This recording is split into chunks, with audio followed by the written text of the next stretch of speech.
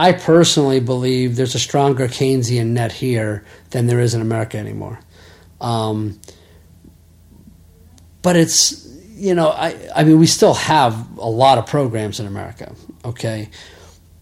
But it's the opinions that we have as to how they get distributed that becomes political. So when you pass something here, it gets down. It gets down to the person, there's a channel.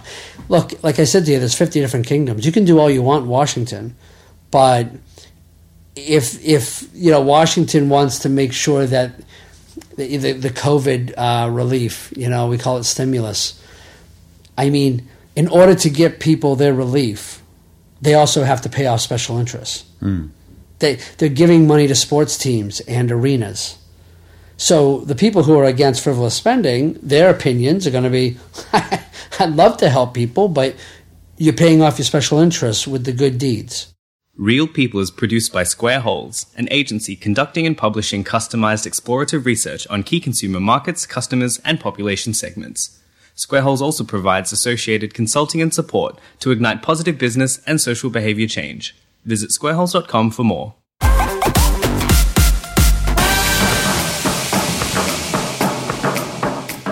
Rightio, hello there.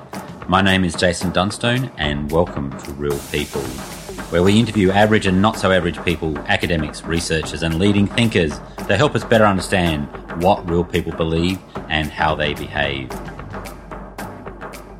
Today we are joined by Roger Wilkins, an American now living in Adelaide. Roger is a strategic communications consultant and Republican political advisor. I recently met with Roger and we've had many fascinating chats trying to make sense of the differences and similarities between Australians and Americans.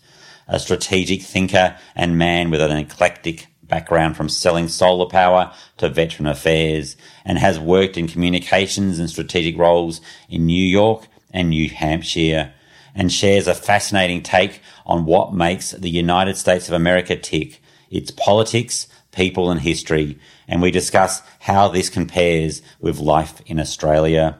Let's not waste a moment. On with the show. Hit it! That's what I'm talking about. Wait! Okay, now, from the beginning.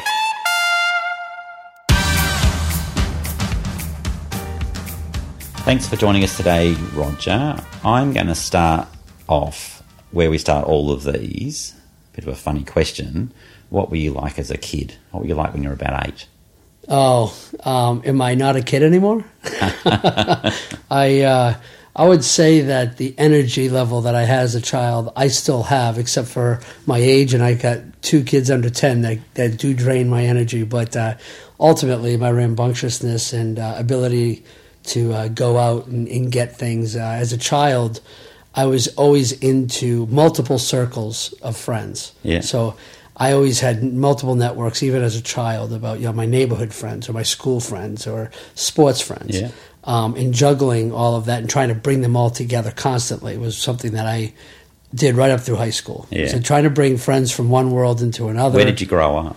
So I'm from a family, a founding family of America. The Bray Wilkins family founded Salem Village in 1630. Yeah. And I don't say that to rest on the laurels of their works, but it is interesting. I grew up north of Boston. I grew up in Salem, and very excited to also be a historian and a political consultant, and the fact that my family has had an impact. To this day, my Uncle Alan is tapped whenever they're doing some kind of a historical event or what have you. So Salem, as you know, is known for its witchcraft and the witches that were burnt and hung and all this stuff. In fact, they weren't burnt they were hung, I think, in Salem, and then the hysteria went on the ships back to Europe, and it really got out of control in Europe. But my family had moved about 60 years before all that happened. Oh, is it 60 or 50? But nonetheless, it's a couple of generations before. And what's interesting is we would go down during Halloween, which is a very touristy time for Salem, in which the witches would walk through and they would give out cider, and it was just a lot of excitement. They would have mock trials. And I realized that on my family, you had Salem Village and Salem Town, okay? And Salem Village turned into Danvers, Massachusetts, and Salem Town is what we now know as Salem. Anyways, the point is I had family in both areas and on both sides of being accused and also prosecuting. Yeah. So much of your childhood was in Salem? In Salem, until about the age of 8 or 9. Yeah. And then we moved up what we call the Merrimack Valley, Merrimack River, the Merrimack Valley, and we moved to Bradford, Massachusetts. And then by the time I was 15, we moved into the state of New Hampshire, which I call my home in America now, is New Hampshire. So, and that's all within about 30 miles. So how big were the towns you lived in? Oh, I think Salem probably, I mean, I don't know, but I would roughly guess at minimum 50,000 people at minimum. It could be more than that. My father grew up in Beverly Bay, which is the area across the bay. A big whaling town. Yeah. They have a thing called Pickering Wharf, and Pickering Wharf has the old 1970s shows in which they put lights on these carvings that will show action, and they give audio background. It's very exciting. And as a kid, I went to a daycare called the House at Seven Gables, which is strange, but it definitely has character in the Salem area. And the towns you sort of moved to after? Down to Bradford. They were bigger towns, is that right? Yeah. Yeah. My mom divorced, and so her family was living in Haverhill, Massachusetts, which is a neighboring town of Bradford. And then after she went back to school, and after she was a registered nurse, she got opportunity. My mother got opportunity in New Hampshire, which at the age of 15, moving to New Hampshire, we used to call Cow Hampshire. Yeah. Really outside of the Boston market, and I had this big city attitude moving into a country town, and it was the country town of Derry, New Hampshire, which was founded by those from Ireland, in Derry, Ireland, and they have a whole history there. And eventually, I would get involved in New Hampshire politics I had to have been 21. Yeah, I was 21. So what was like in that 70s and 80s of growing up in those towns? I'll give you a perspective. Was there a sense of community, or was everybody has a different perspective, right? Okay. You have a lot of the haves and the have-nots. I was part of a divorced, typical latchkey family. Divorced mom, dad. Didn't come back. He had mental illness, and so whatever. He's now passed. But the fact is we had to struggle. My brother and I had to struggle. What it was like to be boys without fathers during the 70s and 80s. And what happened usually is that the mother got discriminated against. Yeah. Okay. So credit would discriminate against her, opportunity would discriminate against her, and. I'll be honest with you, one of the underpinnings of my philosophy, where I became a conservative, was the belief in oneself. The abilities that are inside of you can only be unleashed once you realize your potential. A lot of the programs that look to do good for people to empower them sometimes can hold them back, and rather than letting them spring forward. And because these programs didn't do much for my family particularly, it was when my mom realized that she was on her own and she just had to do it. So the support structure's not there, so you just have to. And I know we've come quite a distance in attitude, and we've come quite a distance in understanding how to help. But back then it was. If you were a mother of two boys without a husband or a father, there had to have been something wrong with you. Yeah, okay. And she dealt with that constantly. Now, what's ironic is my grandfather actually dealt with the same exact thing, where his family broke down in Melbourne. They came over to Melbourne in the 1920s. And when my great-grandmother and my great-grandfather split up for a variety of dramatic reasons, she would enter the world in the 1920s being a mother, without a husband, and without a father. So my grandfather was a great source of input for me. He totally understood, so, he was a scoutmaster in the Boy Scouts, and he helped me to understand, a lot about being a man is about realizing this world, expects from you, or it will expect of you, is what I grew up. So you can build the world you want, or the world will be built for you. Yeah. It's so as a child, that reading between the lines, that perception of, did you have a sense of there are the haves and the have-nots? right. Did you have that view? As an 8-year-old, 10-year-old, 12-year-old, you kind of go, stuff I didn't have. We're in the we don't have that, and there's some. And from an outsider's perspective, an Australian looking into the US, there's an idyllic kind of view of Middle American community, etc. That likely we've got too, but there's certainly in a lot of the TV and the media that we see from that kind of generation, there was very much of a perfect world and mum and dad and the kids. And is that kind of... Yeah. I mean, I got to tell you, there's a sense in film called neorealism, right?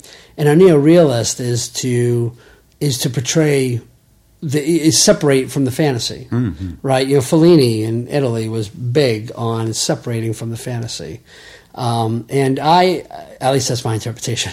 I would say that you're going through that right now, where people are admonishing the fantasy.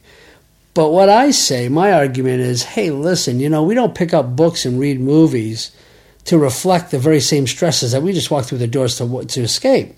Sometimes we want to pick up the books and we want to watch the movies because there's something that we're not experiencing. It can be negative and it can be positive. It doesn't always have to be positive, but positive should be one of the elements. We shouldn't necessarily judge against it. As a kid, one thing that I found, in the middle of me growing up, we had protests. We had anti-nuclear protests everywhere. Our region in New England had built a nuclear reactor for power on the border of Massachusetts and New Hampshire. And the New Hampshire and Massachusetts governors would fight over it. You would know the two men who would fight. They become historical figures in America. One was Governor John Sununu, who would become a chief of staff for George Bush Sr., and the other was Michael Dukakis, who was George Bush's primary opponent in the not primary, but partisan opponent in the Democratic Party during the 1988 elections. I mean, I lived in the middle of that circus, and what would happen is, the left would organize and chain themselves up against the fences of the Seabrook power plant.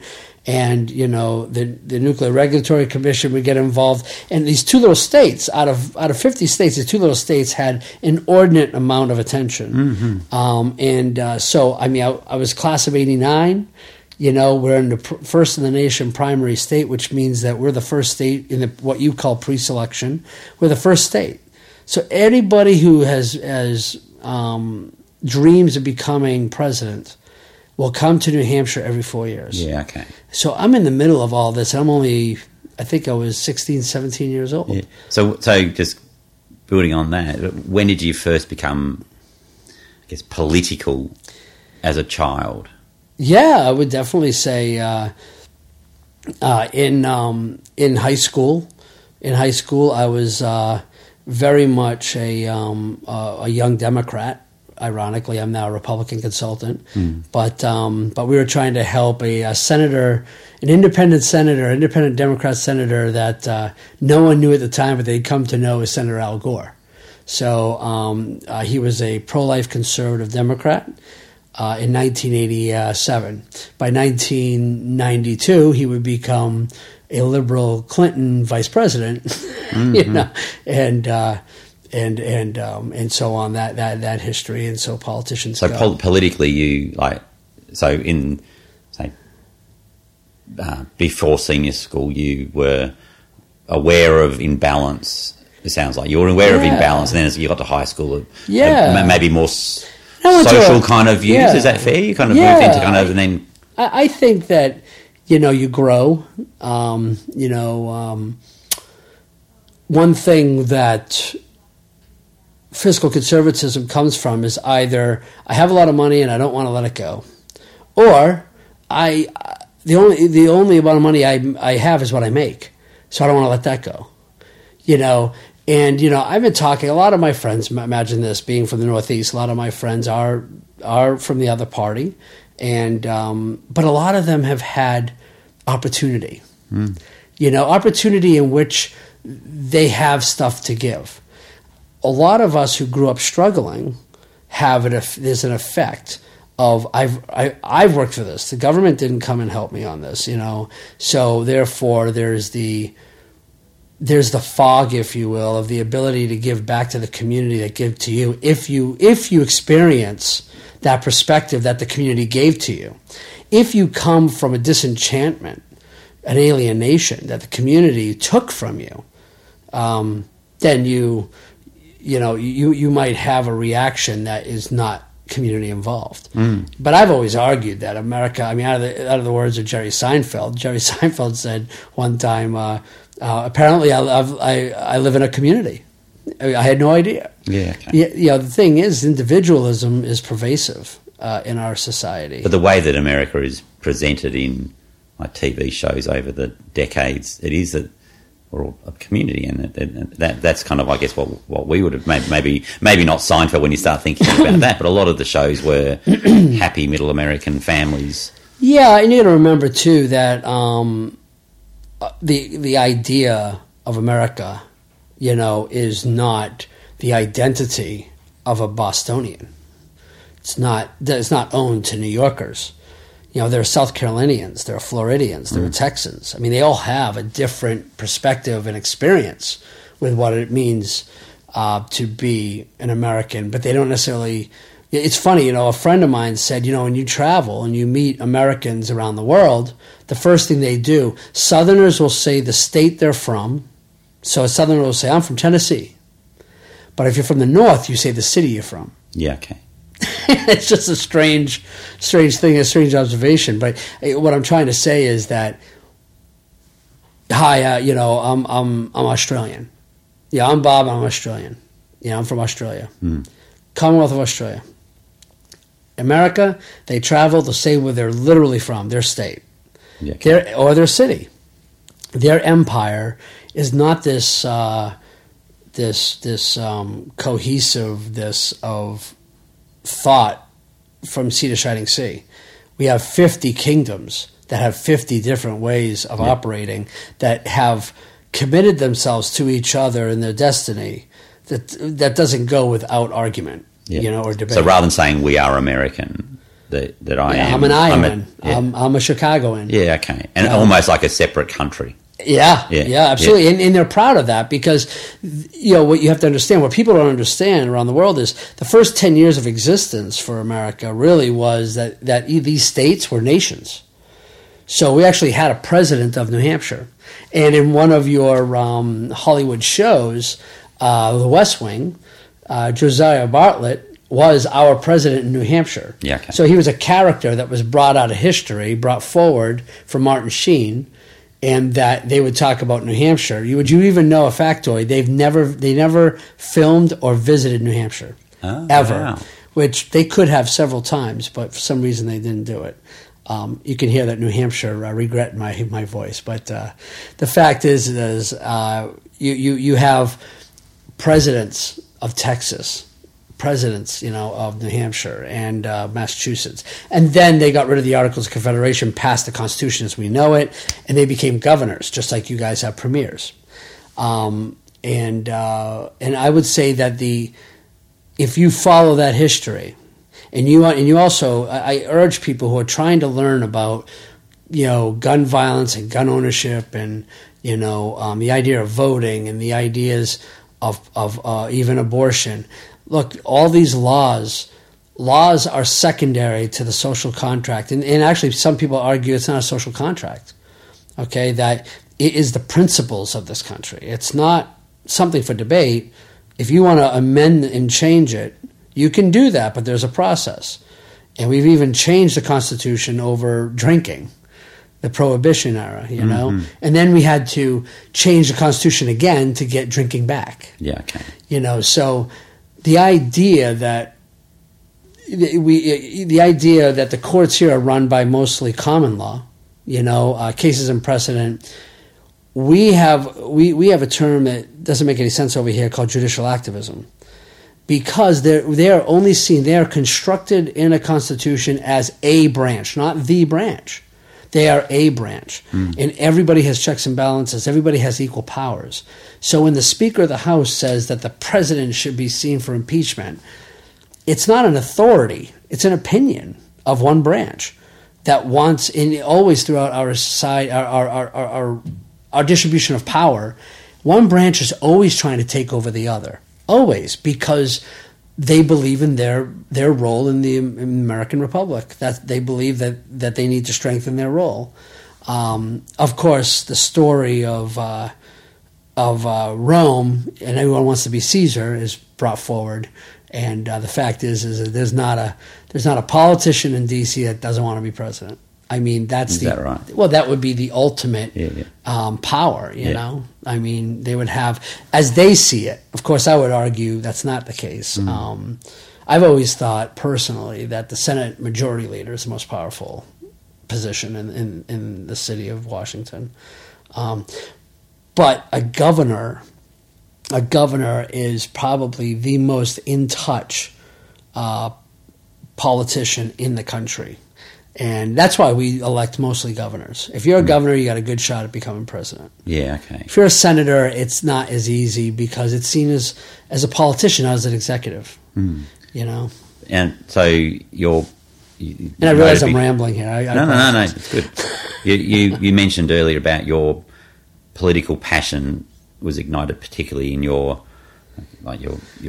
teenage years, but because you got to your early 20s in New Hampshire. Yeah. And you talked about sort of, if you want to become president, sort of New Hampshire is a good place to start. That's right. So why is that? Can you unpack that a little bit more? And why is that? Yeah. So in the progressive era, Teddy Roosevelt broke down a lot of the barriers to public input. Of course, this goes back to Abraham Lincoln in the founding of the new party, the disaffected Democrats who were known as the Whigs, or then become known as the Republican Party. And the Republican Party launches itself in this new era under Abraham Lincoln, but Abraham Lincoln was not wanted by those who put the party together. The only way for him to confirm his nomination, because they wouldn't let the delegates in the door, the party establishment would not let the delegates in the door. So what he did was he turned around, and he had the convention outside the hall, and he got himself nominated because they had a quorum. Yeah.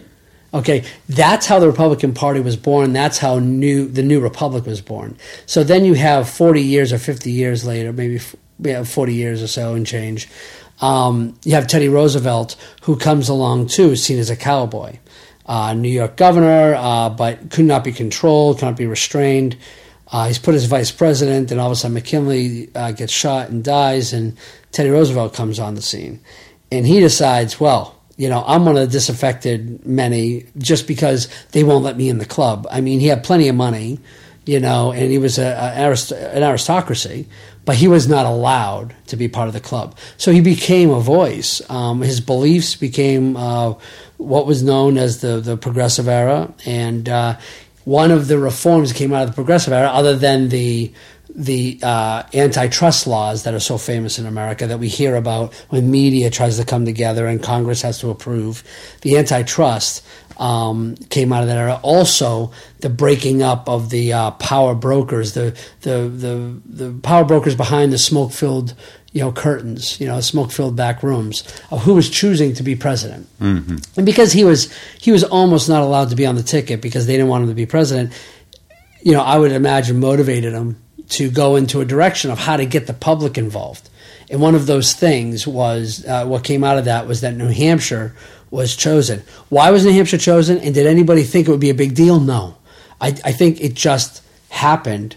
And I can't explain because I don't have that depth. And that's been maintained since? It's been maintained. I think there was a hiccup once or twice, but then we passed a law that said that we have to be, in our state, we have to be first, and we have to be a week away from any similar election. So the Secretary of State has ongoing authority to move our date depending on how other state legislatures move their date. And we've had throughout the 90s, we had fights with Arizona, Delaware. They would try to creep right up and be a contest like within 3 days of ours, sometimes moving ahead of ours. And Secretary of State Bill Gardner, who's the dean of the Secretary of State's Association in America, he's the longest serving. Bill Gardner has done a lot to keep our First Nation primary first in the nation. It means a lot. At one time, I did a study. It meant something like $60 million to a state that only has 1.3 million people. Yeah, okay. That's a lot of money, and that's a lot of reason to maintain. And it's not just the political campaigns. It's the attention the political campaigns bring. So if you're a Tokyo news reporter and you're told to go cover the primaries, you're going to come to New Hampshire, you're going to book out a week or two of hotel, you're going to spend money. All that is what really is motivating a lot of politicians in New Hampshire. Otherwise, trust me, once the decision is made and they have the election on that night, we're ready to get back to our own business and let the circus leave town, as we say. And other states now have to vote on their selections for the nominee. But it's an open process. And I know that you guys here, I've heard of terms like branch stacking. And we're the antithesis of that. In fact, there are states, I think Virginia has total open primaries. You could be a registered Democrat and go and vote in the Republican primaries. You can only vote once. Yeah. But nonetheless, that just blows your mind if you're Labor over here and you're like, well, Liberal Party members voting in our pre-selection is crazy. Mm-hmm. Well, Teddy Roosevelt said, you know what?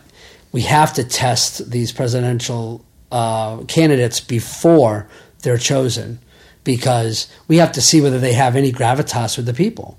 Otherwise, we're just adopting our leaders. We're not actually on the inside. And his belief is that we had to be on the inside. We had to take down the veil, if you will. It's interesting when you compare Australia and the US, and obviously, well, not obviously, but I've spent my life in Australia, so you look at the US and it all seems very confusing politically, but ours is quite sort of clear cut and almost maybe a sense of maybe fairness, where I think the US is probably more about freedom that anyone can achieve if they're willing to work hard enough to climb their way up to the top. Is that a fair? Well, fairness isn't fairness. Wouldn't fairness be an evaluation of where you stand? So if you are totally without, you have no opportunity, and you haven't been given a shake, and you've been in a position that you don't like for a long time, you possibly could think that somebody isn't being fair to you. You could be on the other end of the spectrum and had nothing but opportunity, nothing but wealth and privilege and capability and education, and everything has been thrown your way. But yet, I am sure you will find something that you don't have that you wish you had. So it's fairness is about perspective, I think. But Australia has that sense that we are a fair place, and I agree with what you're saying, that there are cracks that we aren't fair. So everybody isn't equal, but I think in Australia, more so than in the US, Australia would say it's all fair, and we won't say there's a tall poppy syndrome in Australia that's quite big, that if you're too big for your boots, we don't like that. We don't like that kind of cockiness, Australians would say, but that sense that it is fair. But you're exactly right. There are people that don't have the same thing. But in the US, my impression is that there's not a sense, even kind of going back to your childhood, not a sense that the world's not fair. That's just where it is. You need to make your own future. If you don't have something, would you say that's a fair ethos in the US? Of you have freedom to kind of work hard. I'd say the US is much more entrepreneurial as well. Yeah. Work hard, strive. Maybe you might be able to have $1 billion business or become president. But that would be an evolution. You have to remember, first off, when I say your perspective, Australians' perspective, when you read the history of this country, they went to one of their Commonwealth conventions in London. They looked at all the children that were running throughout the streets and were impoverished, and they said, we're going to build a country where that doesn't happen. Okay, that's the perspective. So that has been the mission. That has been the goal. That has been your reaction and perspective to fairness. when America was founded, we were founded against people basically that that didn't understand why this country that was so far away and didn't offer anything kept coming on shore, collecting taxes and imposing its will on the citizens. Now, does that sound naive? It does, because there's also other parts of the financial equation where a lot of the founding fathers owed money to the British Crown, and we all understand that. However, I will say that eventually America wound up with taxes too. Okay, so that perspective is kind of, I think that's more cynical.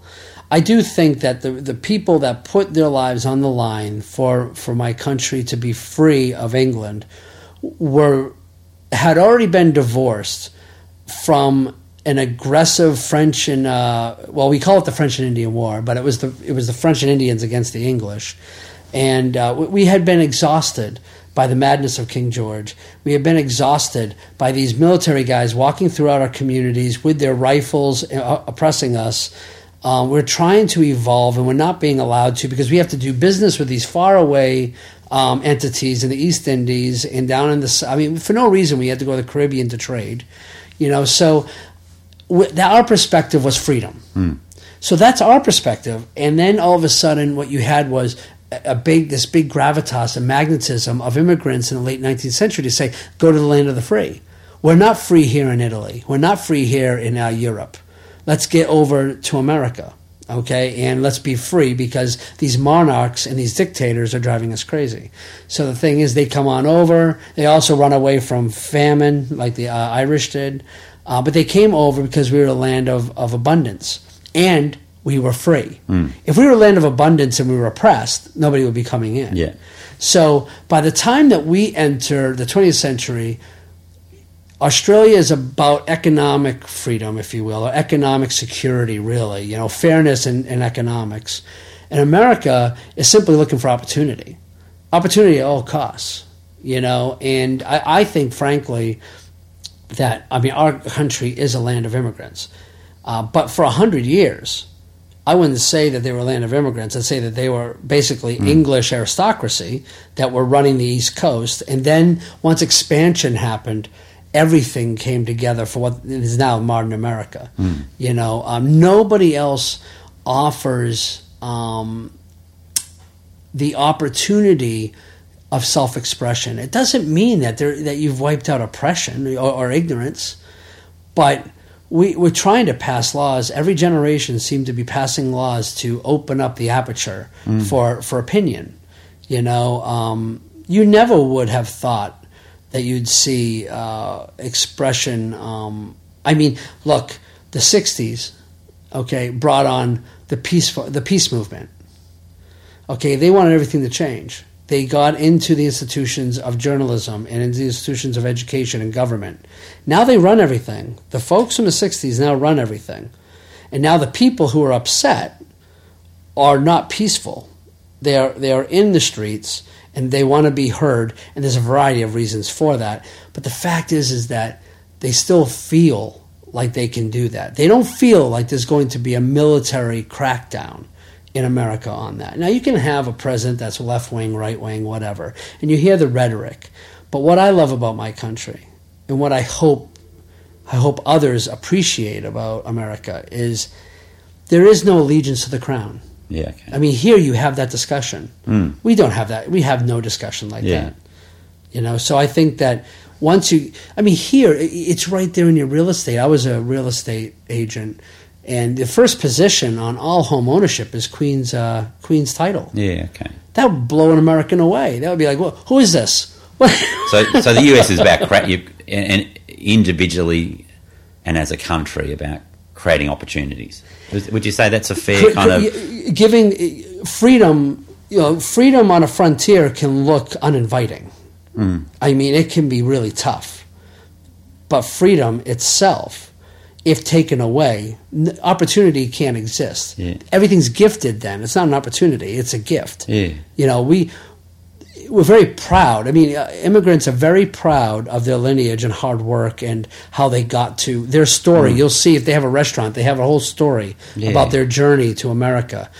We have a local who fought communism in Yugoslavia just to get to Manchester, New Hampshire, to open up his Hungarian. He calls it a Hungarian pasta shop or something like that, and it's called Lala's. It might not even still be there, but his fight against the Hungarian tanks and everything was real. He had it up on the wall, and he also talked about Yugoslavia and Eastern Europe. And this guy's journey to get to Manchester, New Hampshire, had a lot more meat to it than the fact that I was born in New England and we decided to live there.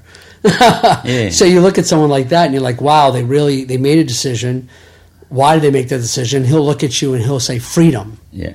I couldn't get freedom. And creating his future. And creating his own future. And where future. he came from didn't have freedom. That's right. So the opposite of a repressed country is freedom that the US offers. Yeah. And we could talk about how we evolve in the next 100 years, but we come from different, to compare apples and oranges, I would say that we don't have a security of a common thread of culture by which to expand off of like Australia does. However, if you're a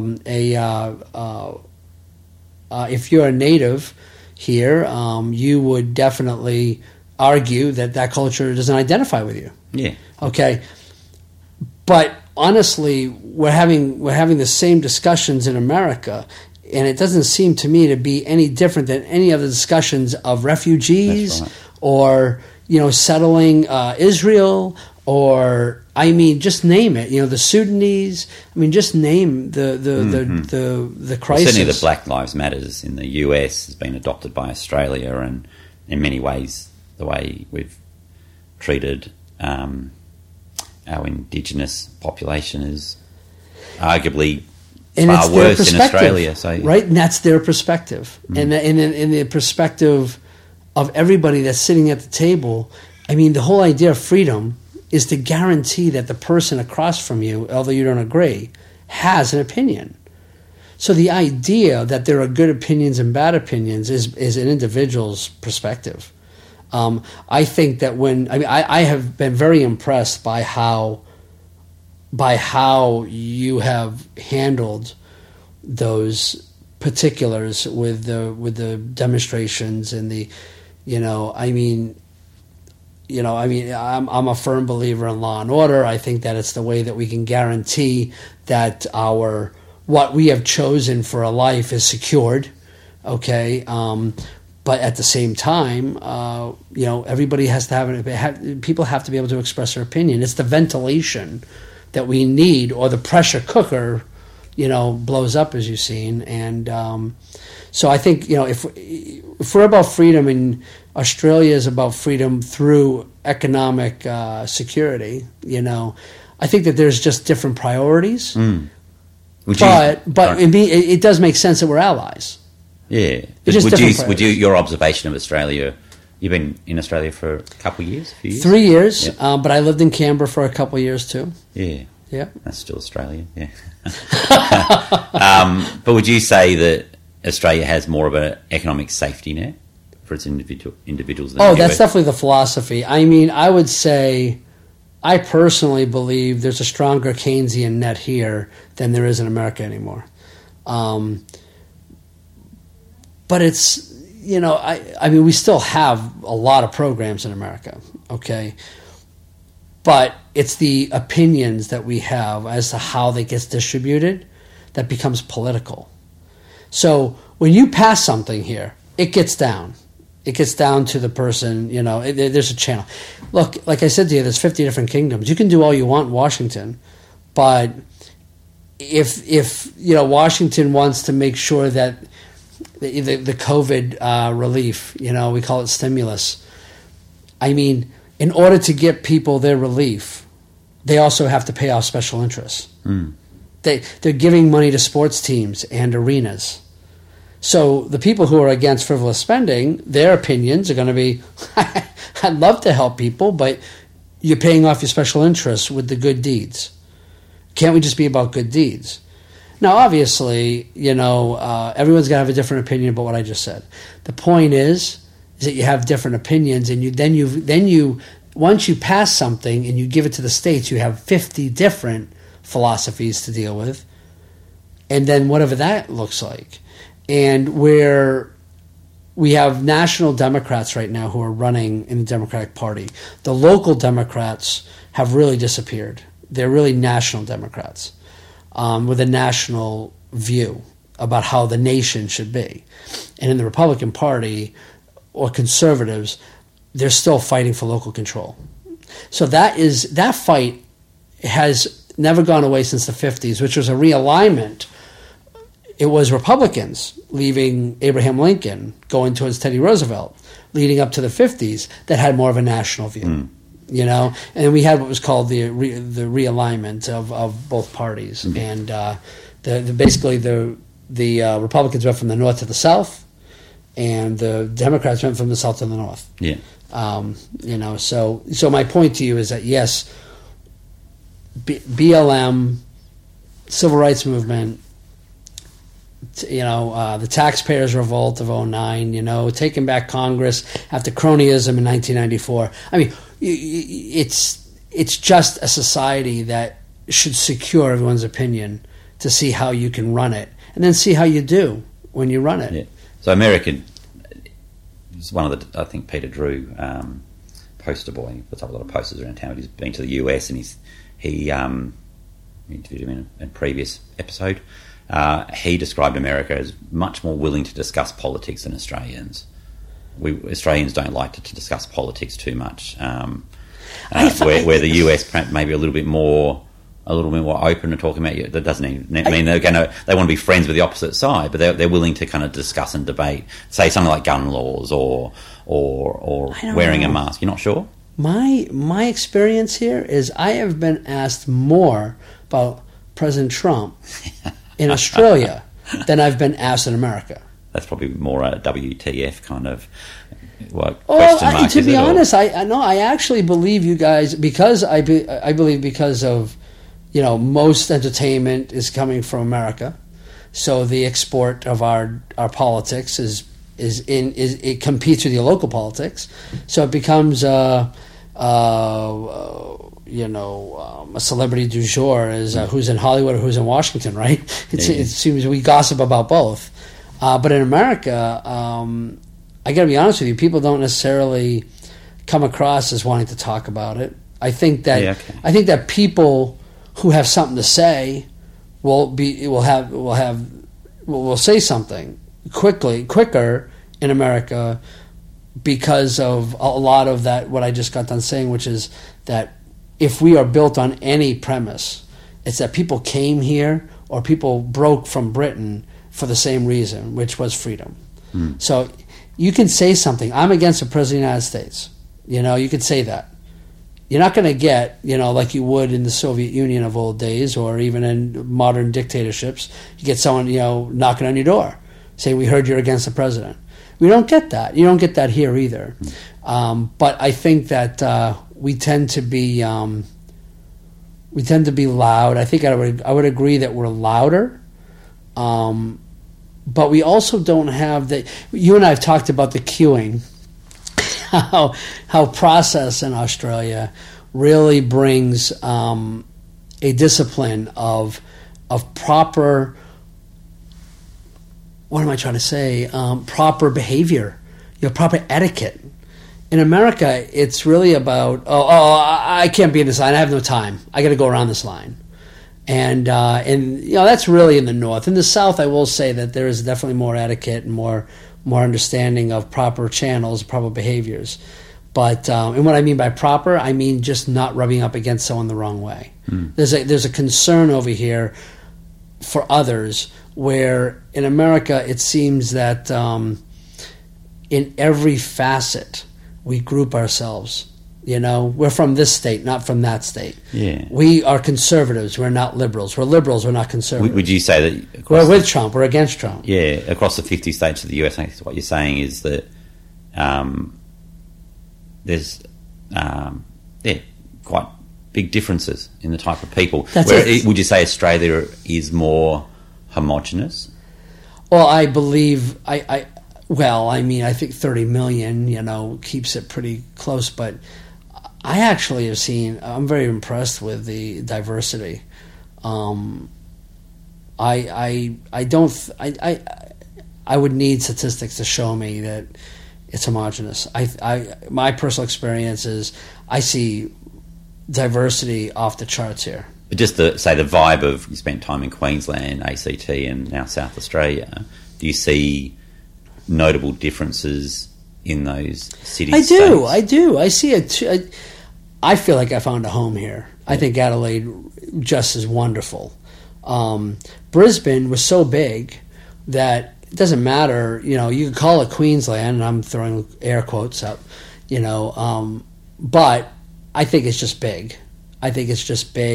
In terms of driving around the city, I know I've had a few projects where the cities are loop-to-loop kind of roads that you end up I heading think the the wrong mayor's direction. doing a great job up there. Let me first say that. The who? The mayor up there. And but with that aside, mayor or the premier? The Lord Mayor. Yeah. Lord Mayor. Okay. Yeah. Because they've got a younger quite guy, a large local government area in Brisbane. It's quite different to South Australia. Yeah. They're pretty much in charge of everything within within like an hour's distance. In fact, you still feel like you're in Brisbane until you hit the Sunshine Coast. But my feeling though is that you still see a difference. What are some of those differences? I mean, my first reaction is I feel like Queensland probably is trying to take care of. They're concerned for a lot more people. Therefore, the policies they've been described to me. This is not my term, but nanny-like. But they have a lot of stuff they're managing. They really do, and they've got great public works going on. That river they have is wonderful. South Bank has influenced the local communities to get into water parks, and they're all free. And why should they be free? Because people need things to do in hot weather. It's really hot up there, and they need a place to go that's not going to charge them $50 for the day. And I come down here, and one thing that hit us was in Adelaide, down here in Adelaide, is that I don't see the water parks as much, and I think we saw something downtown or something. But so, how would you describe the people of Adelaide? I gotta be honest with you, I really felt like an open door. They're interested in where I'm from. Yeah. In Queensland, not so much. What's the vibe? What's the general kind of cultural vibe of South Australia, Adelaide? Openness. Yeah, opportunity. Very much investment minded. If we put $1 here, we want to see 2 come back. Yeah. There's very little waste. So when I say that there's no water parks, you guys also don't have 12 months of hot weather. I mean, there's reasons for the differences. We've got a long stretch of beach as well, so. Huh? We've got a long stretch of beach. Oh, it's beautiful. Yeah. And I got to be honest with you, I think it rivals the Gold Coast, but that's coming from an American. Don't mean much from me, except the fact that I lived an hour from the Gold Coast and I live 11 minutes from Henley. Mm-hmm. So I love the beaches here. I was married on Glenelg, so I'm a little bit partial to that. And I actually put a post up the other day of my children playing and saying, it was 18 years ago, this December that I was married at the Catholic Church at Glenelg, and then we had a reception over to Stamford, and how would I know as an American that 18 years later I'd be here with my children playing up and down the boardwalk, the path, the bike path. Yeah. I thought it was wonderful because life is poetry. Life is poetry. If you sit back and you allow it to express itself, you will see that life does deliver. Yeah. Life does bring on that equity you're looking for. It just may not look like what you thought it looked like, but if you just take a second and you'll see, I have 2 human beings here that weren't here 18 years ago that are enjoying themselves, and they're full of love. And I am separated from my partner, but she and I are great co-parents. And everything we do every day is 100% about them. I'm going to come back to this point. There's one point just about the difference between US and Australia I just wanted to cover before. I feel like I'd be remiss not to cover it. Is that sort of sense of, against freedom and opportunity. I think that's been really fascinating. My sense in the US is that there is clearly the haves and the have-nots. Because there's not as much of an economic safety net, there's the haves and the have-nots. So, and this is me from an outsider's perspective, I'll see documentaries that from time to time of, say, more trailer parks or someone that kind of is unemployed, and they'll rock up to a factory and they'll pick 5 people from the crowd of people looking for work, and the others have to just go back home because they're unemployed, and there's probably not that safety net. But is there still that sense of opportunity there? And you can go to the other extreme where you see the presidential race. You've got Trump has his quirks and couldn't get anyone more different to Obama, the previous president. And then you've got his running mate, or his competition in the coming election as Biden, sort of similar age groups in there. In Australia, you'd be well and truly retired and probably living near the beach. And you need a lot of money. It sounds like you need to be very, very wealthy to run for president. Where Australia maybe doesn't seem to have as big a gap between the haves and the have-nots. Maybe it does. Maybe those cracks are there. How do you kind of, I guess, reconcile that sort of the big divide between the uber wealthy and the extremely poor? Like, how does that kind of? Yeah, I mean, look, you're talking to a guy who came from extremely poor, but I can tell you that the lesson of taking from somebody else's motivation to create more opportunity for themselves, only demotivates them. Therefore, you created possibly 2 poor people because government policy comes in to demotivate those who are successful. The lesson that's coming, look, I have a lot of friends. I had a small business. The lesson that's coming out of modern times is quite honestly why employ people. Please give me an incentive to employ people. Well, because you're going to get rich. Really? I don't think that's so sure. In fact, ask anybody who's run a restaurant. It took them 3 or 4 times to get it right. So people usually lose their shirt for a while and then they make money. When you do the law of averages, they're making a living. So I think that what we have to do is opportunity opportunity is not going to come from somebody propping you up. Opportunity is what you do with what you've been given, whether it's wealth or it's a government check or whatever. What are you going to do with that next? Does society's policies ingratiate motivation for you to get out of that first step into the next step? Saving them is not the end game. It should be an investment. It should be an investment to make sure they don't fall through the cracks. I believe opportunity comes from when we realize that if we don't jump, that we could get taken by the tide. That we need to jump. We need to risk. We need to believe in ourselves. And if we don't, I think that there's also institutions that are non-governmental too. There used to be a time in which we would talk to our pastor or our minister, our priest. All of that's been taken over by agencies that believe that they have the same moral credibility. And look, they probably all have the same intention, but churches have been around for centuries. When people are having marital problems, institutions that were homegrown in the communities used to be what helped keep things together because everybody has problems. But now we have therapy, and now that comes at so much dollars per hour, and and in order to have a 2-person home working, we need daycare now. So now that's the thing that we have to pay for. I think at the end of the day, I think opportunity has got to come from what are we doing with our public investment? Are we helping them get to that next step? If we are, then we'll get it back. We'll get that investment back. So is that almost helping, like, clearly there must be some people that feel victimised in that world, that they're generations of unemployment or whatever, but it almost get that sense that is there an overarching kind of sense of helping those who want to help themselves, like, so those who can almost that's it. You know, I mean, I don't like to say in America because, like I said, there's 50 different states, you know, but from the philosophy and the experience of a New Englander, we want to make sure people don't fall through the cracks, okay? But we also don't want to create generations of dependency.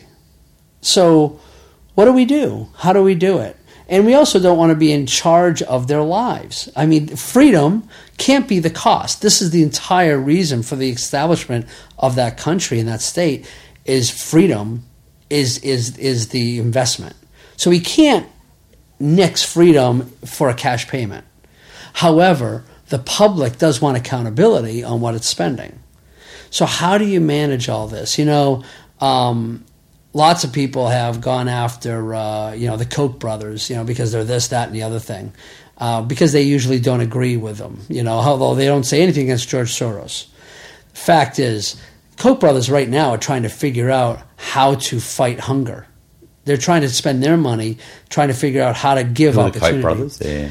So Charles and David Koch. Koch, sorry. Yeah, the Koch brothers. Yeah, they are oil, if you will, you know, company. The company that research and does a lot of exploration in that industry. But they have all kinds of stuff, you know, going on, and they're billionaires, and they have invested in being the loyal opposition to George Bush and Obama. They actually formed their group called the Freedom Network because they thought George Bush was spending too much money. Now, just for transparency, I like George W. Bush. I met him a couple times, and I like him, okay? But you can't be 100% in the corner with anybody. You're going to have your way of thinking, and sometimes you'll separate yourself from those you admire. And the Kochs and George Bush disagreed on what was happening to the government. It was really, really growing really fast. So they were the loyal opposition. They spent a lot of money in a group called the Freedom Partners to try to make groups like Americans for Prosperity, Concerned Veterans for America, which I worked for, to give a voice to veterans who were being lost in the shuffle of Veterans Affairs, and the VA. And honestly, they were doing a lot of good work. Well, now I believe they divested themselves of a majority of their political work, and they're now trying to go after humanitarian, causes like hunger and education and opportunity by teaching that opportunity is in here. I'm pointing at my chest. What can we do to foster that? I think you definitely, when somebody can't do for themselves, you need to help them. And I would, if I was administrator of a church or if I was the administrator of an agency, I would believe that. But both the congregation and the taxpayers would have they have accountability. We have to figure out, are we helping them get to that next step? And in America, we're always trying to make sure that we know why the investment's being made, and then we help them get there. But you can't do it at the cost of freedom, So, my state's 1.3 million. We don't have a large tax base, so therefore we don't have a large pool to give. So it tends to get really rocky about how much we're spending on public services. And in New Hampshire, it becomes, just a huge debate, spending more than we take in because our hearts are bigger than our wallets. And so there's always a public accountability that goes on. Mm. So it's that you can't do it all. Like Australia's health system is more supportive across the board, where you hear more haves and have not in the health system or the social welfare system, but it's more about that complexity around in the US around what do we fund, what don't we fund. Yeah, and at what cost is their freedom to? Yeah, I mean, remember we have you guys have council rates, we have annual taxes. I believe our annual taxes are large and exponentially larger than your council rates. So, depending on how your city is spending will be how much your taxes are going to be this year. And if you don't pay your taxes, you lose the property. So if you spent 20 years paying off a mortgage on a property, we may not have Queen's title, but we do have a local city council that is passing rates, and if you can't pay it, they will auction your house off and you lose your home. So the biggest concern we have in America is, okay, great, we take care of people who need support, but that 78-year-old man or woman or both living in a house that they paid off, they may even have built it, can't keep up with a $4,000 annual tax rate. So what do you do? And that's obviously why we get very concerned about because the only way to tax is on income and property. Mm-hmm. We could also have sales taxes as well. My state doesn't have an income tax. It does not have a sales tax. Has neither. You can shop for free in New Hampshire. In fact, our governor took on the laws of the internet. We have this internet taxation policy, and he's like, well, if someone buys something here, we're not collecting a tax. Federal government doesn't have a mechanism. You have to remember, too, that the federal government doesn't exist amongst the 50 states. They are a concept. They are an agreement, but that's all they are. They aren't a place. Mm-hmm. So once they pass laws in Washington, like I said to you earlier, you have 50 lanes of distribution. And what does it look like when you pass a law in Washington? Now we're gonna, what was it? We were gonna have a war on poverty with LBJ. War on poverty. Yeah, but he has to work with 50 different legislatures. Just because he passes something doesn't mean it's going to get distributed the way that he wants. Yeah. And that's the beauty of a federal or a shared system of powers.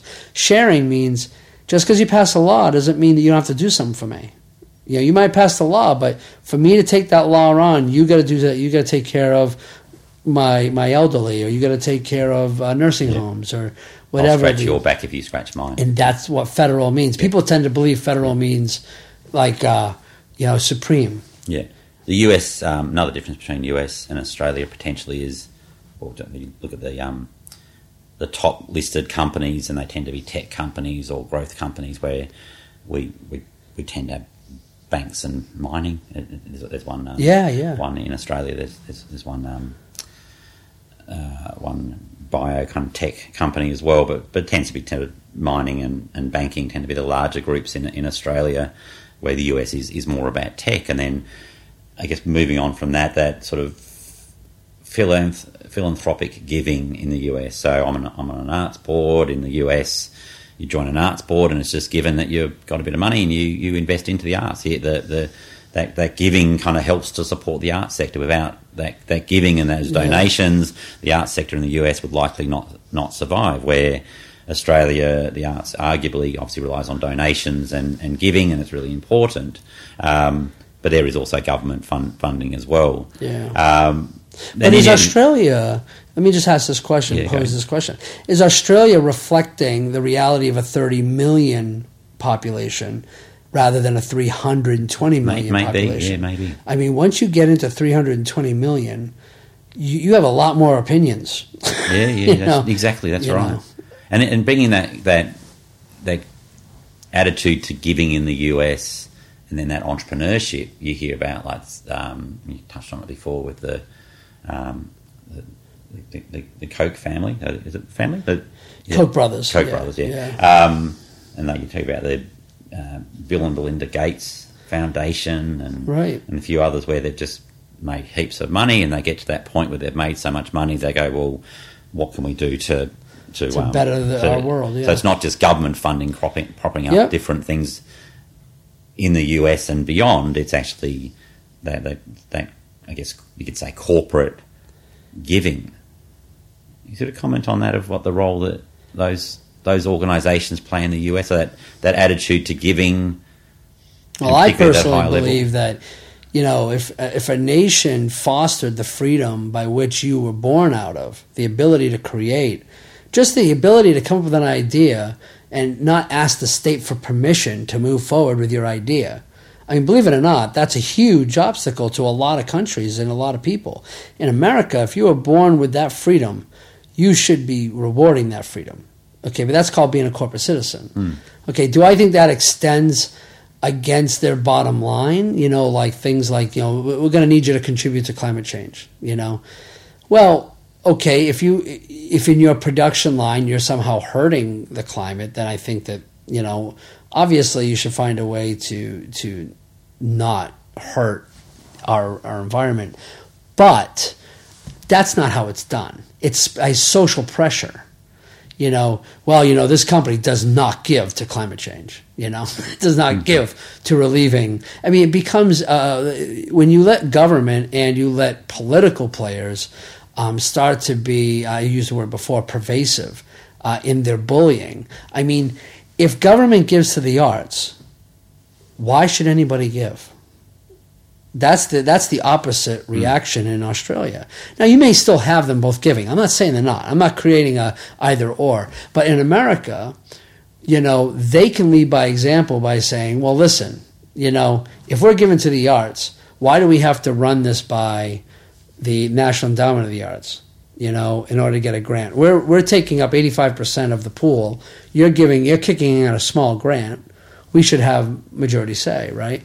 But the fact is that anything in America that has public accountability has a public accountability. You know, the reason you see sports figures pulled up before Congress is because they're protected by Congress on taxation and market. So Congress has to be sure it's monitoring the behavior, that they're not endorsing a behavior that they like the laws of the land, like drugs, you know, performance-enhanced drugs. So I would say that when you take a look at whether government gives or big corporate players give, somebody's playing the heavy, and they're going to set the agenda. And so in a way, they're sort of those, let's say, wealthy people with money giving back to the community on society. It's in some ways it's about controlling the agenda. Oh, it is. Yeah. Absolutely. So it's not just about a philosophy of saying, well, we need to support our community and give back to the community. No, that could be a motivation. Right, but the reality is you have to govern that output with others. And if you're Bill and Melinda Gates, I'd suggest that they probably come in with an agenda that's prescribed on the money that they have. Yeah, okay. But it's not, hey, you're going to save the environment, here's a check. Yeah. No. How are you going to save the environment? What exactly are you doing with the money? And that agenda comes from accountability, you know, which is definitely an American. So the culture of accountability is very strong. It's not just out of the goodness of our heart. That's right. And trust me, I have been inside of conversations where, you know, somebody who believes stronger than somebody else, somebody who is. And then we see this in all kinds of environments, in government, in corporate, and at the bus line, okay? Somebody who has a louder voice, who has more resources, is going to attempt to hijack the agenda, whatever it is, and then people start to feel disenfranchised. So if the agenda is hijacked by government, then private sector will feel, well, you know, why do we need to be involved? We're not involved, then we're not involved, you know. But when you have an environment that tries to do public-private partnerships, then you find yourself where there's equity. We can't do it all here on the taxpayer dime. We need you to give. But then people with political agendas don't like the players that signed up because they don't like who they are. So then they start to embarrass members of that particular commission or that public-private partnership. You see, that definitely would be a disease, and I'm a political consultant, but it's a disease by which people can't just play with limited agendas. They got to play with, I've said it before, pervasive agendas, ones that the output matters more than how they got there, you know. We're seeing people go into restaurants and be violent against them because of their skin color. You know, This was opposite, at one time. And we passed laws to say you can't do it. There are laws you can't do it. It's just that people are afraid to offend, And I'm very happy to not have seen that behavior over here. But in America, I'm very scared that we're letting political agendas dictate our behavior. We should still have, as you and I talked about earlier, that the etiquette. There's no reason for you to be rude to someone in front of you. You don't know their story. You don't know where they're coming from. All you know is that you have to share a space with them. And if COVID has taught us anything, is back off. Don't get up in my face more. So the irony of all the riots and all the violence that you're seeing, the irony during COVID, I think COVID had a lot to do with that. But nonetheless, everybody has a right to express their opinions, but they don't have a right to trespass on others. And I haven't seen any of that here. It does feel like that friction in the US, though, isn't it? Is that it sense does. that there is People a are friction snapping there? at each other over masks. If you don't have a mask and you do have a mask, usually the one who has the mask chirps at someone who doesn't. Like it's self-empowered. And it's a freedom of choice to a certain extent. Yeah, and honestly, what they don't understand is that the mask protects others. It doesn't protect you. But they think there's a sense of, I'm doing the right thing, why aren't you? That's social pressure. And, when a politician doesn't put a mask on, he gets written up in the journalist, in the news. I got to tell you, should you be held accountable? Public accountability, should you be a part of that? Yes, but if we're going to do that, we should do it everywhere. We should do it with everything.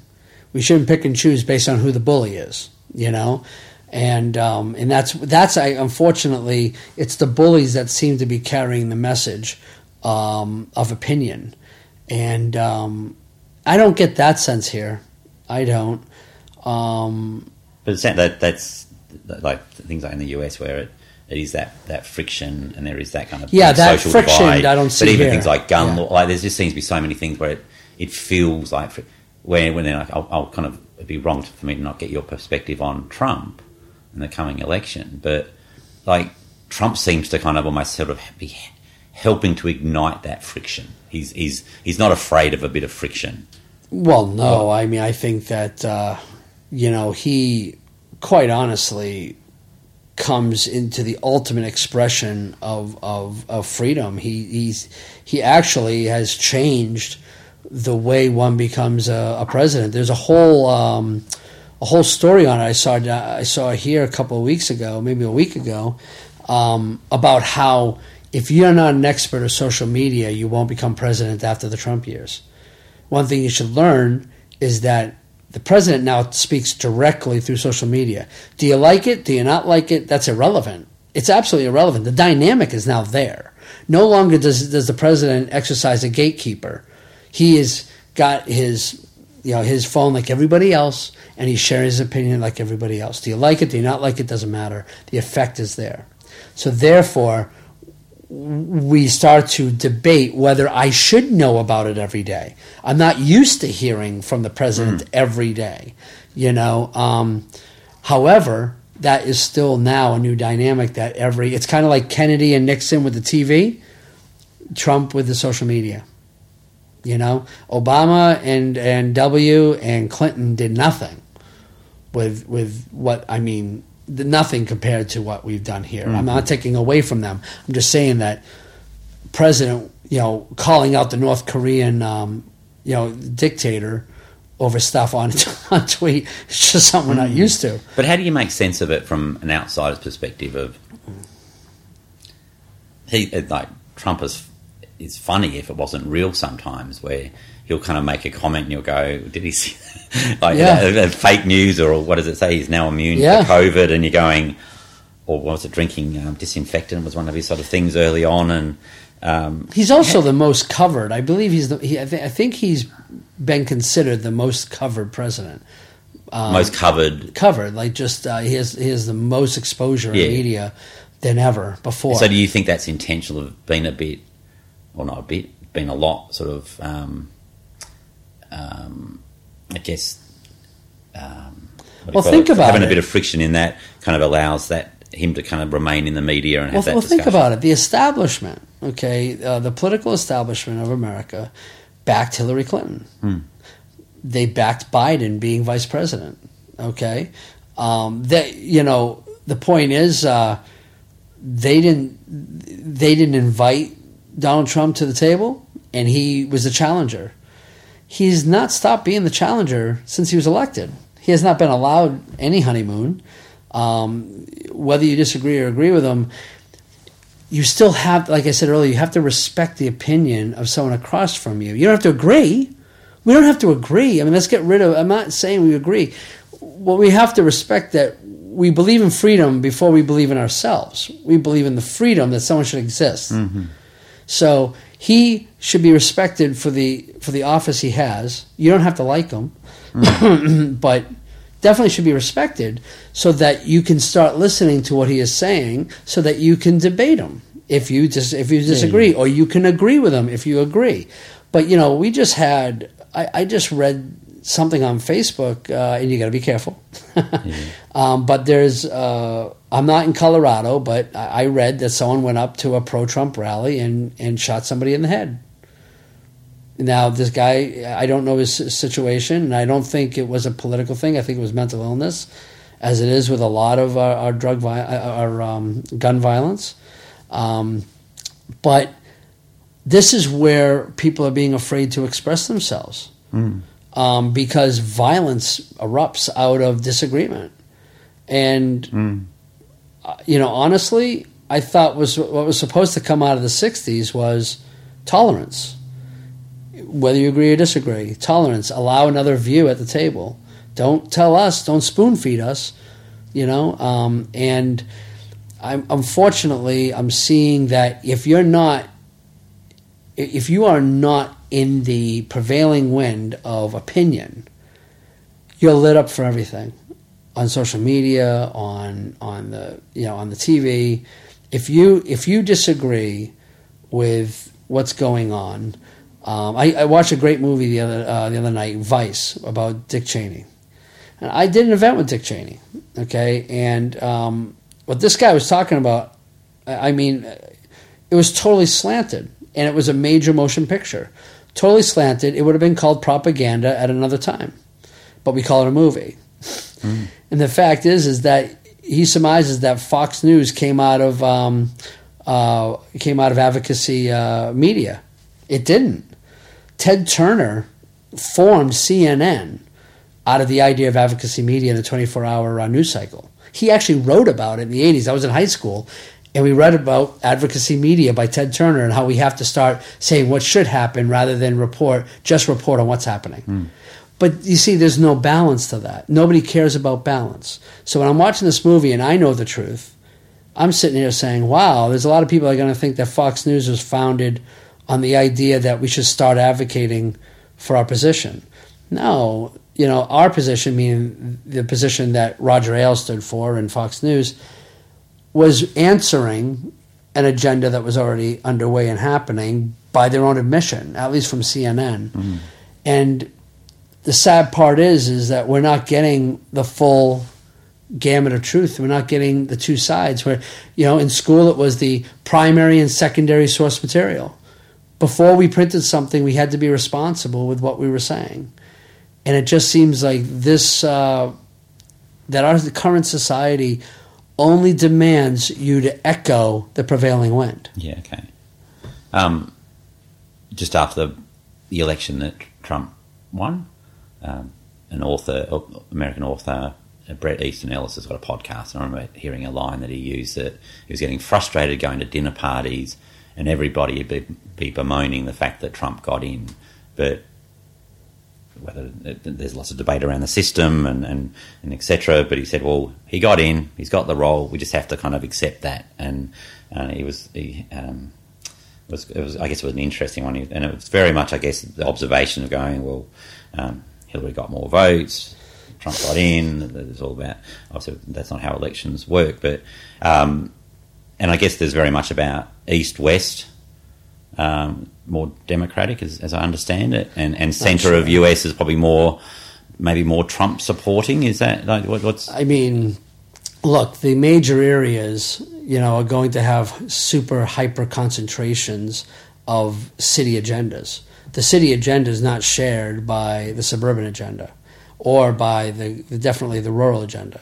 And that's how I would look at it. I wouldn't look at East-West. I would say that what you have, you can't have the people of New York City, San Francisco, Dallas, Miami, and Chicago, and New York running the country.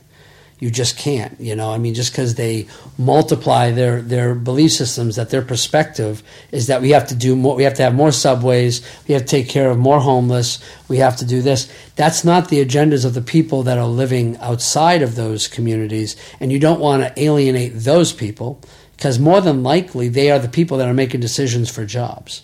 So you have this rural versus urban, which we've had for a long time. But if you do... First off, we don't have a national election. We have an electoral college. So I think that what people have to understand is, as we have said, economically and socially, we have 50 different kingdoms. We also have politically 50 different kingdoms. If a lot of people want to live in LA, they're not going to hijack. They can hijack California all they want, but they shouldn't hijack Maryland. And that is the concern. And that was the concern why they formed the electoral college. They wanted the ability for everybody to have a voice from their culture, not from this. There's a term for this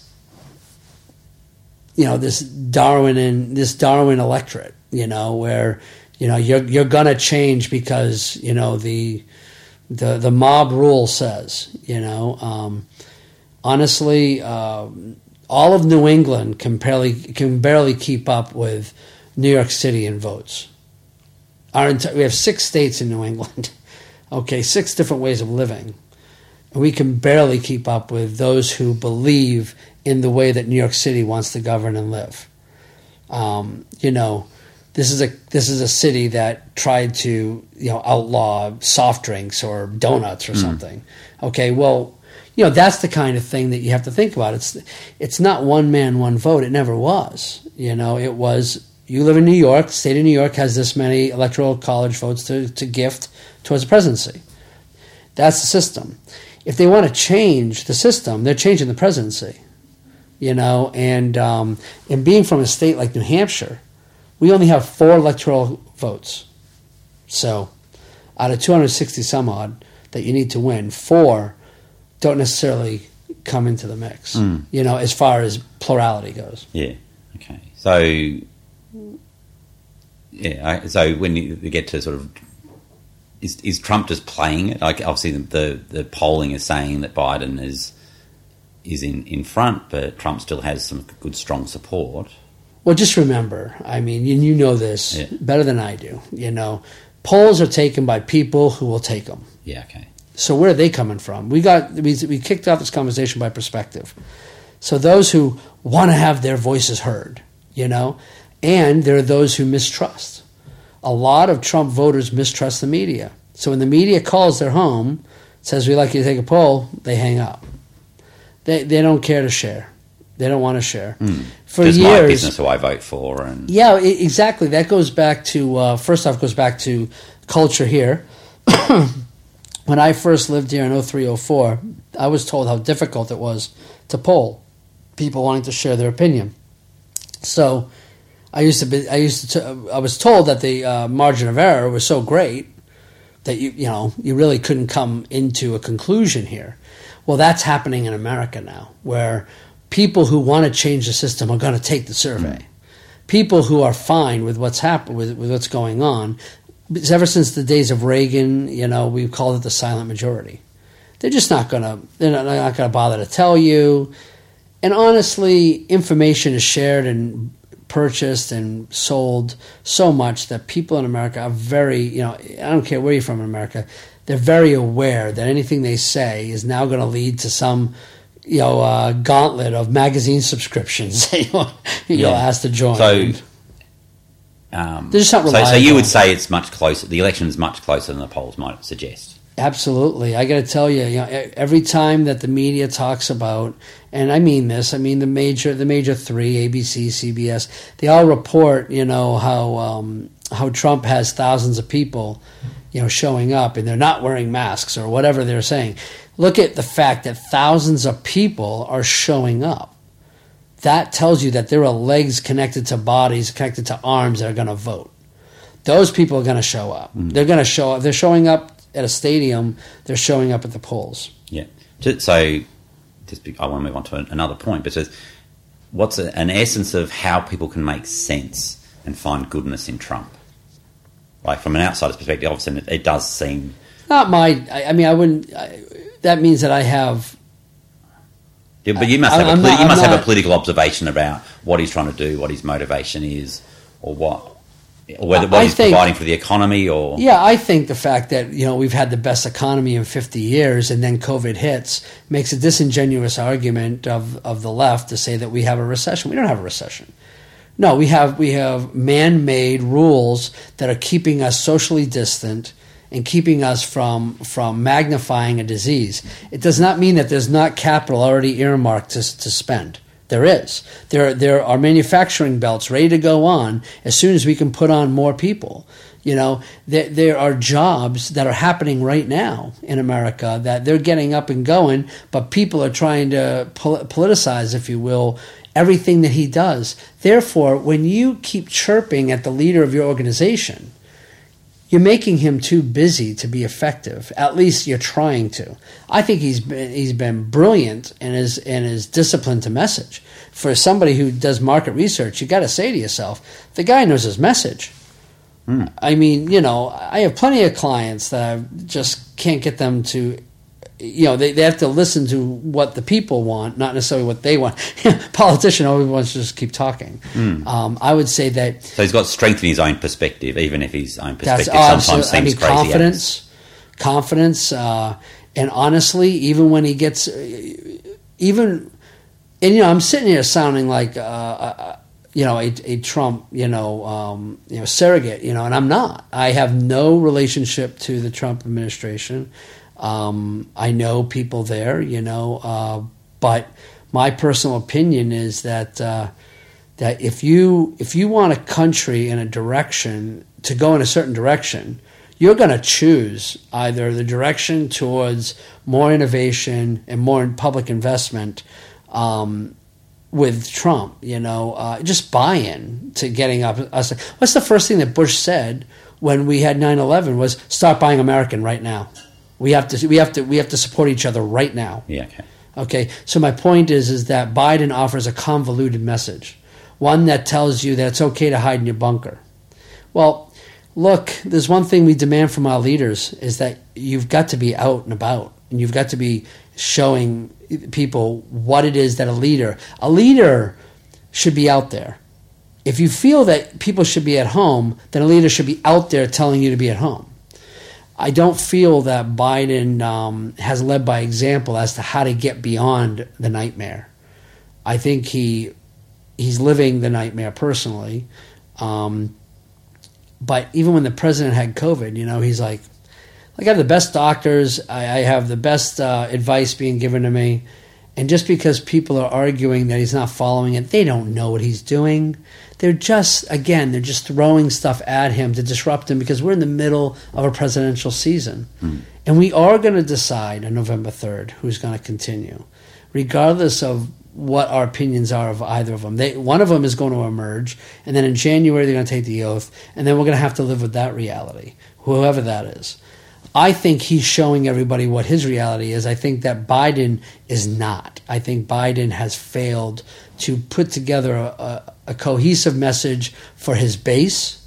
And I think that every time that he tries to get out past his base drags him back into the trench. And again, clarity of message. So I think the Australian federal election, most recent one, Labor was definitely going to win, and they lost. And then the argument was that their message was too confused. And it was, I was driving down. I lived in Brisbane. I was driving down. I saw a billboard. It said, "This is the bill we can't afford." was the message. Look, I mean, it says everything. In Australia, Yeah, about Bill Shorten. Yeah. It said everything. Okay, so if I was confused, I'd be looking at it saying, okay, now I understand. Yeah, too much change. Yeah, well, it's you know, I mean, geez, I mean, they had like a daily program every day. Not that I'm not necessarily getting involved in that fight, but I can say that it was clarity of message, and you understand the impact here. Squareholes, you understand the impact of clarity of message. You may have people that don't like it, but that's okay. We don't, you know, Donald Trump is obviously a politician that and an entrepreneur who understands market segments. He gets it. He goes out and he talks to the market segment that's listening to him. He tries to influence people saying, listen, come along with us. I gave you the best economy you've ever seen in 50 years. Lowest unemployment. It was spurred on by tax cuts. My ingredients worked. Their ingredients was when I was shutting down flights to China, they said I was overprotective, that I was too extreme. That's what they said about everything that I've said. You know, so as I listen to the president, I think he has monitored his public policy in a masterful way. He's gotten so much done, but unfortunately, the agenda is with the political establishment that don't seem to agree with his moves. But he's the president. It's like, you know, it's like the gentleman who said we got to move on. What we try to say there's a time for politics and time for governing. The Democrat left have never got into governing. They just haven't. The entire time that they've been in charge, they've been talking about either special interest money or they want to give, and this is American left, by the way, it's different than here, but the American left has talked about impeachment because they don't like them, or giving to the special interests that they agree and aren't they're not nonprofits. This is not an abortion guns argument. This is like, you know, like the giving to the arts in the middle of COVID. Just blows taxpayers' minds as to what's going on there. And now we just had a vote by Congress against what's called qualified immunity. Qualified immunity is a very big deal right now. It is how a police officer governs himself on the street with the backing of the government by everything he does, even if he makes a mistake. They voted in the House against qualified immunity, which basically, if you're a police officer and you don't get qualified immunity, you're not going out in the street because you're not going to. If you make a mistake, you're held up at the same level, at an individual level. Yeah. So that kind of issue is where the base is controlling the BLM agenda, is controlling the national agenda. All right. Let's come back to Adelaide. So you're living. I'm very new here, so You're very new, but and you sort of did share some perspectives there, and to me it feels very Australia widely, and then Adelaide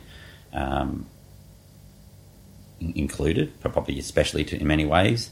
It's a lifestyle city. It's very comfortable. It's very easy. I don't think we feel like we've got a huge amount of chaos or anything. It's not necessarily. Is that your like? Are we calmer, easier? I think the people more here, open. I think the people here are wonderful.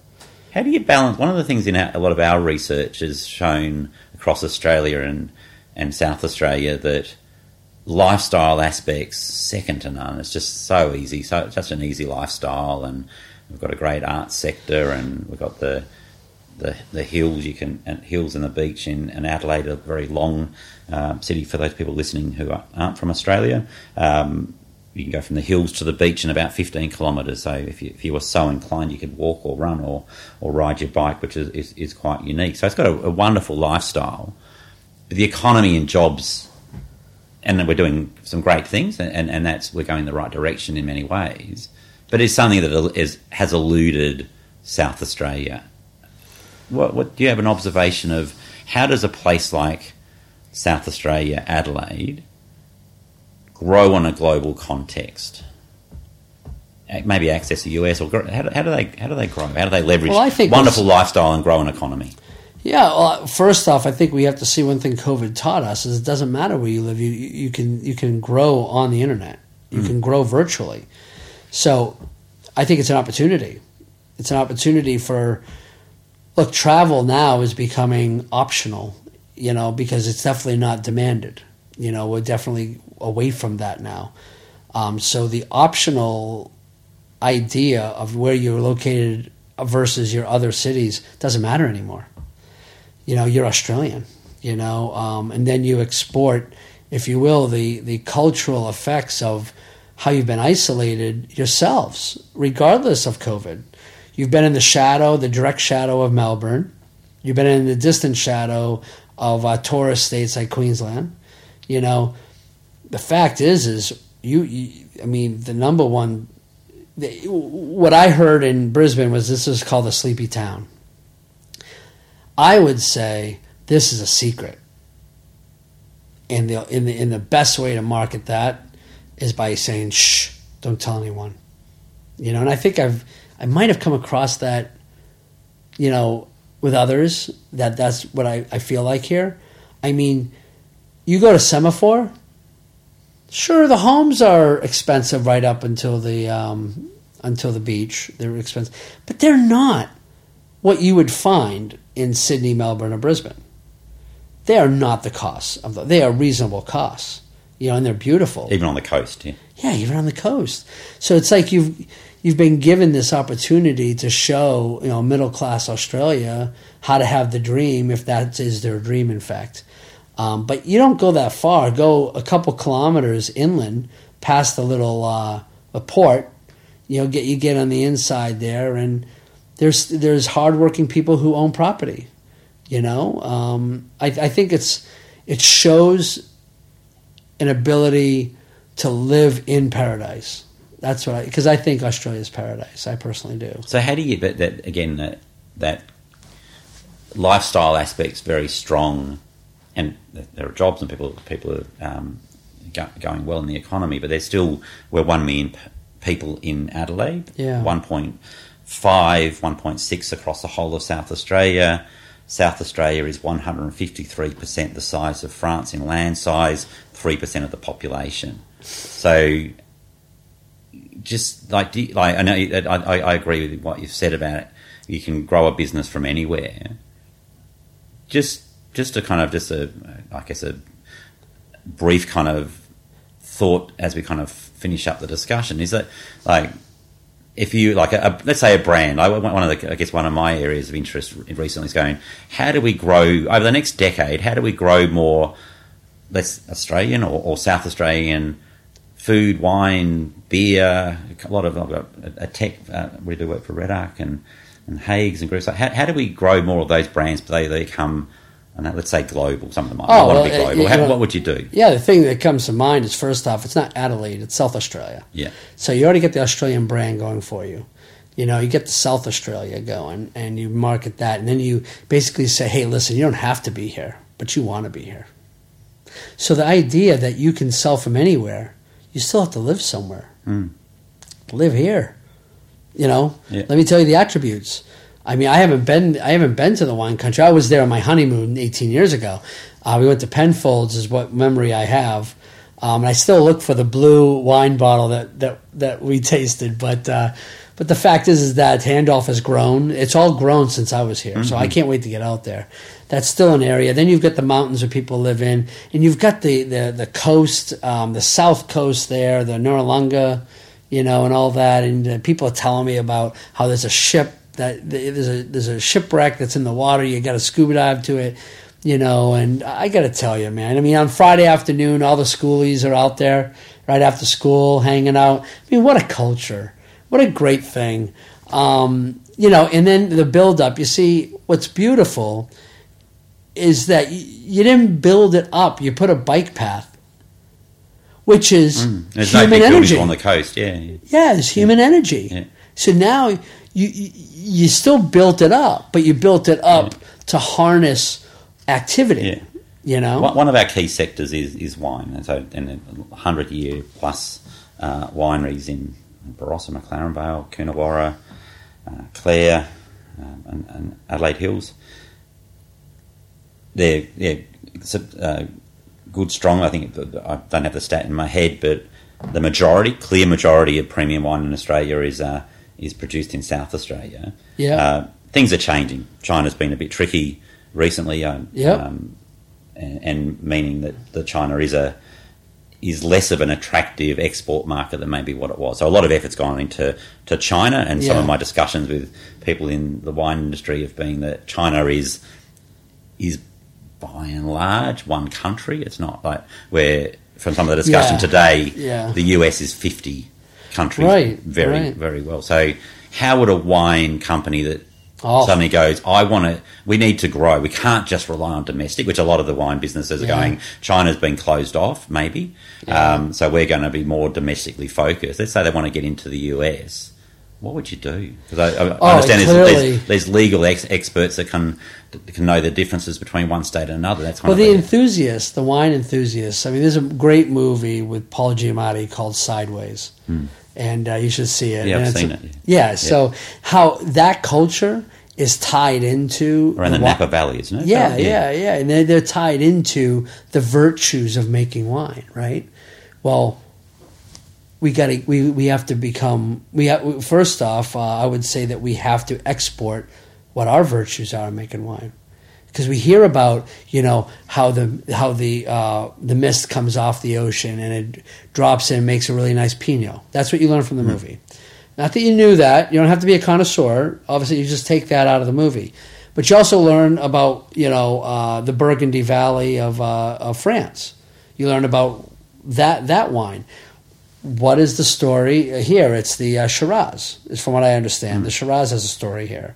About how the mist comes off and the I'm not going to act like an expert. I'm just going to say that there is a story. I would export that story to make it attractive to why somebody, if they're coming to Australia, why they wouldn't want to learn. Then the B market is, so you spend weekends in Napa Valley. You should hop on a plane and take a 2-flight hop over to, the Shiraz, experts in the world. Up here in the Adelaide Hills. I would definitely export might be more Pinot Noir and sort of, but you I'm probably. I know, but no, that's right. I'm just sort of getting a bit of our South I think Australian you would know branding better than into it. But do you get a sense that Australia has a brand in the US? Like Australian wine, Australian products. Southeast Australia seems to have a label on, it seems like at least 20% of the wines, if not more than that. It's California and Australia is what I've seen. When you say Southeast, what would... That's what they say, that the label will always say Southeastern Australia. Yeah, okay. So it could be here, it could be Melbourne, it could be wherever. But... that my experience as a consumer is that you don't jump to South Australia makes amazing wines. No, but from a US context. But it's not, because they're already printing Southeastern Australia. I think that the brand edge is there to own it. Someone needs to own it, And if you were to jump on that, I think that South Australia could benefit greatly. Because see, the thing is. You think about South Australia, you think South Africa, you think South America. See what I'm saying? I think if you own that brand and then you put them somewhere on their visits and you create like wine weekends, which I'm sure they do. But if you exported that as a necessary for a serious connoisseur, So in the US, you wouldn't think like Coonawarra, Clare, McLaren Vale, Adelaide Hills, Barossa, probably have 5 kind of key regions. I'm sorry, but in the US, would people know that they exist and they're wine regions of the world? Oh, I would definitely. Definitely. That would be the export. No, but do you think in the US currently they would be aware that those wine regions are good wine regions? I couldn't tell you. Yeah, I'd be honest with you. Yeah, I don't swim in those circles, so okay. I could ask my buddy who does. Yeah. But I do believe it. No matter what, I can guess that it's not putting the dollars in to be experts on that global scale. And from an export side, we're doing more and more research, but it's helping businesses from Australia and South Australia get into export markets. So we've research across a lot of countries, different countries. So, and the US is complex. Would you be going target a state that fits your your brand and the target market is right? Let's say we're going to target California, for example, or the East Coast. Is that what you'd be doing, or be more across the US? Oh, I'd be in West Coast. Yeah. You have a relationship with California, unlike any other state in America.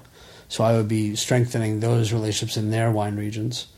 Relationship how? Partnerships. How do we have a relationship? Well, I mean, first off, cultural ties. Yeah, you need the politicians to, it would be really great is if you had members of parliament going over and trying the wines over there. Okay, and then you have like a challenge: who's best wine? So the Lord Mayor of Adelaide challenges the mayor of I don't know, Napa. Some mayor of Napa. And then all of a sudden they have like a contest or whatever to see, who's best, and the proceeds from that weekend in California and Adelaide, goes to a charity, and benefits a nonprofit. But you need to culturally tie through their motivations of being known. So California's going to want to be known in Australia, and Australia's going to want to be known in California. Okay, that's interesting. Like creating those strategic export-import bridges between the two. Yeah, and you host weekends, and even if it's not getting beyond yourself is the key to consumerism. It's the soft sell. It's the identify that people like wine. Now, how can you be altruistic about it? Well, then you can celebrate wine. You don't need to celebrate just your wine. Just celebrate wine with these people, and say, brought to you by Penfolds. Yeah. Where's Penfolds? Let me tell you. Mm. So we started off with you as a young boy. So how old are your children? 9 and 7. Yeah, and they're living in Adelaide? Yeah. So that's why I'm here. What do you... I don't know. What do you give them any guidance? Are they self-perpetuating at the moment? Do you what do you hope for them? What's your recommendation for your children, other young people young at heart? I'll tell you, they I can't say where they go to school. I shouldn't say that. But where they go to school, they have great diversity. The lessons they're learning now will form a more mature adult than I find in a lot of adults. And that's, I think, what I mean by mature emotionally. Mature in the sense that all people are equal and they deserve respect, including themselves. They should never give up respect. Just today, I was dealing with my son who was told that there was too many kids on the line for their handball. And then he dealt with it by going to the schoolyard supervisor and saying, there's too many people online, because he was told he couldn't play because there was too many. I pulled him aside and I said, so what's the problem? He's like, well, why wasn't I chosen? And I go, well, this is an opportunity for you. And he goes, what? I go over to the Foursquare over there, form your own line. I said, don't waste your time wondering why it is that they don't want you. Just form your own direction. Create your own game. Here's an opportunity for you, actually. It's not something to worry about. Don't worry about what others' problems are. You just move on and you try to create. Okay, Daddy. Okay. So he went over. By the time I left the schoolyard, he had 5 kids lined up playing Foursquare handball. Don't ask me. I know they bounced the ball. That's all I know. But I want a world in which adversity is what we overcome, not what stops us. And I want that world. And the only way is for them to believe in themselves. And forgiveness. Honestly, I am a man of faith. And I believe that we are forgiven every day for our transgressions, whether we're swearing at the car in front of us or we're judging somebody. We are forgiven by God every day. So I have responsibility to pass that along as best as I can to my fellow humans, which I can't say I do anywhere near what I should. But as a father, those are the opportunities that I learned. I remember my son asking why somebody was mean to me. And I said, what are you talking about? He had kept it in his mind for 2 weeks. He didn't like it. Somebody was mean to his daddy. I didn't even remember anymore, But this is how innocent and where they're forming. They're the mortar, They're building the foundation of the kind of person they're going to be. And I looked at him and said, oh, well, you see, there are people that have stuff going on, honey, and what we have to do is sometimes we have to just understand. And then what we have to do is we have to forgive. You think we can forgive that person because this person has X, Y, and Z going on? Oh, really? Why is that? I go, it just happens they have this stuff going on. Okay, that's good. So that's the world I want to build for them. Yeah, excellent. I think that's a good spot to stop. Is there a good way to find you? You're on LinkedIn, but... I'm on LinkedIn. Yeah, feel free to, seek me out. It's Roger Wilkins, and I think the picture and the profile is me talking on radio. I think it is. Yeah, anyways. I think it is too. All right. Thank you, Roger. That was great. I appreciate everyone's time. Nice sort of getting those sort of different counter perspectives of different, Australia versus the US. I think it's knowing where it comes from. All right.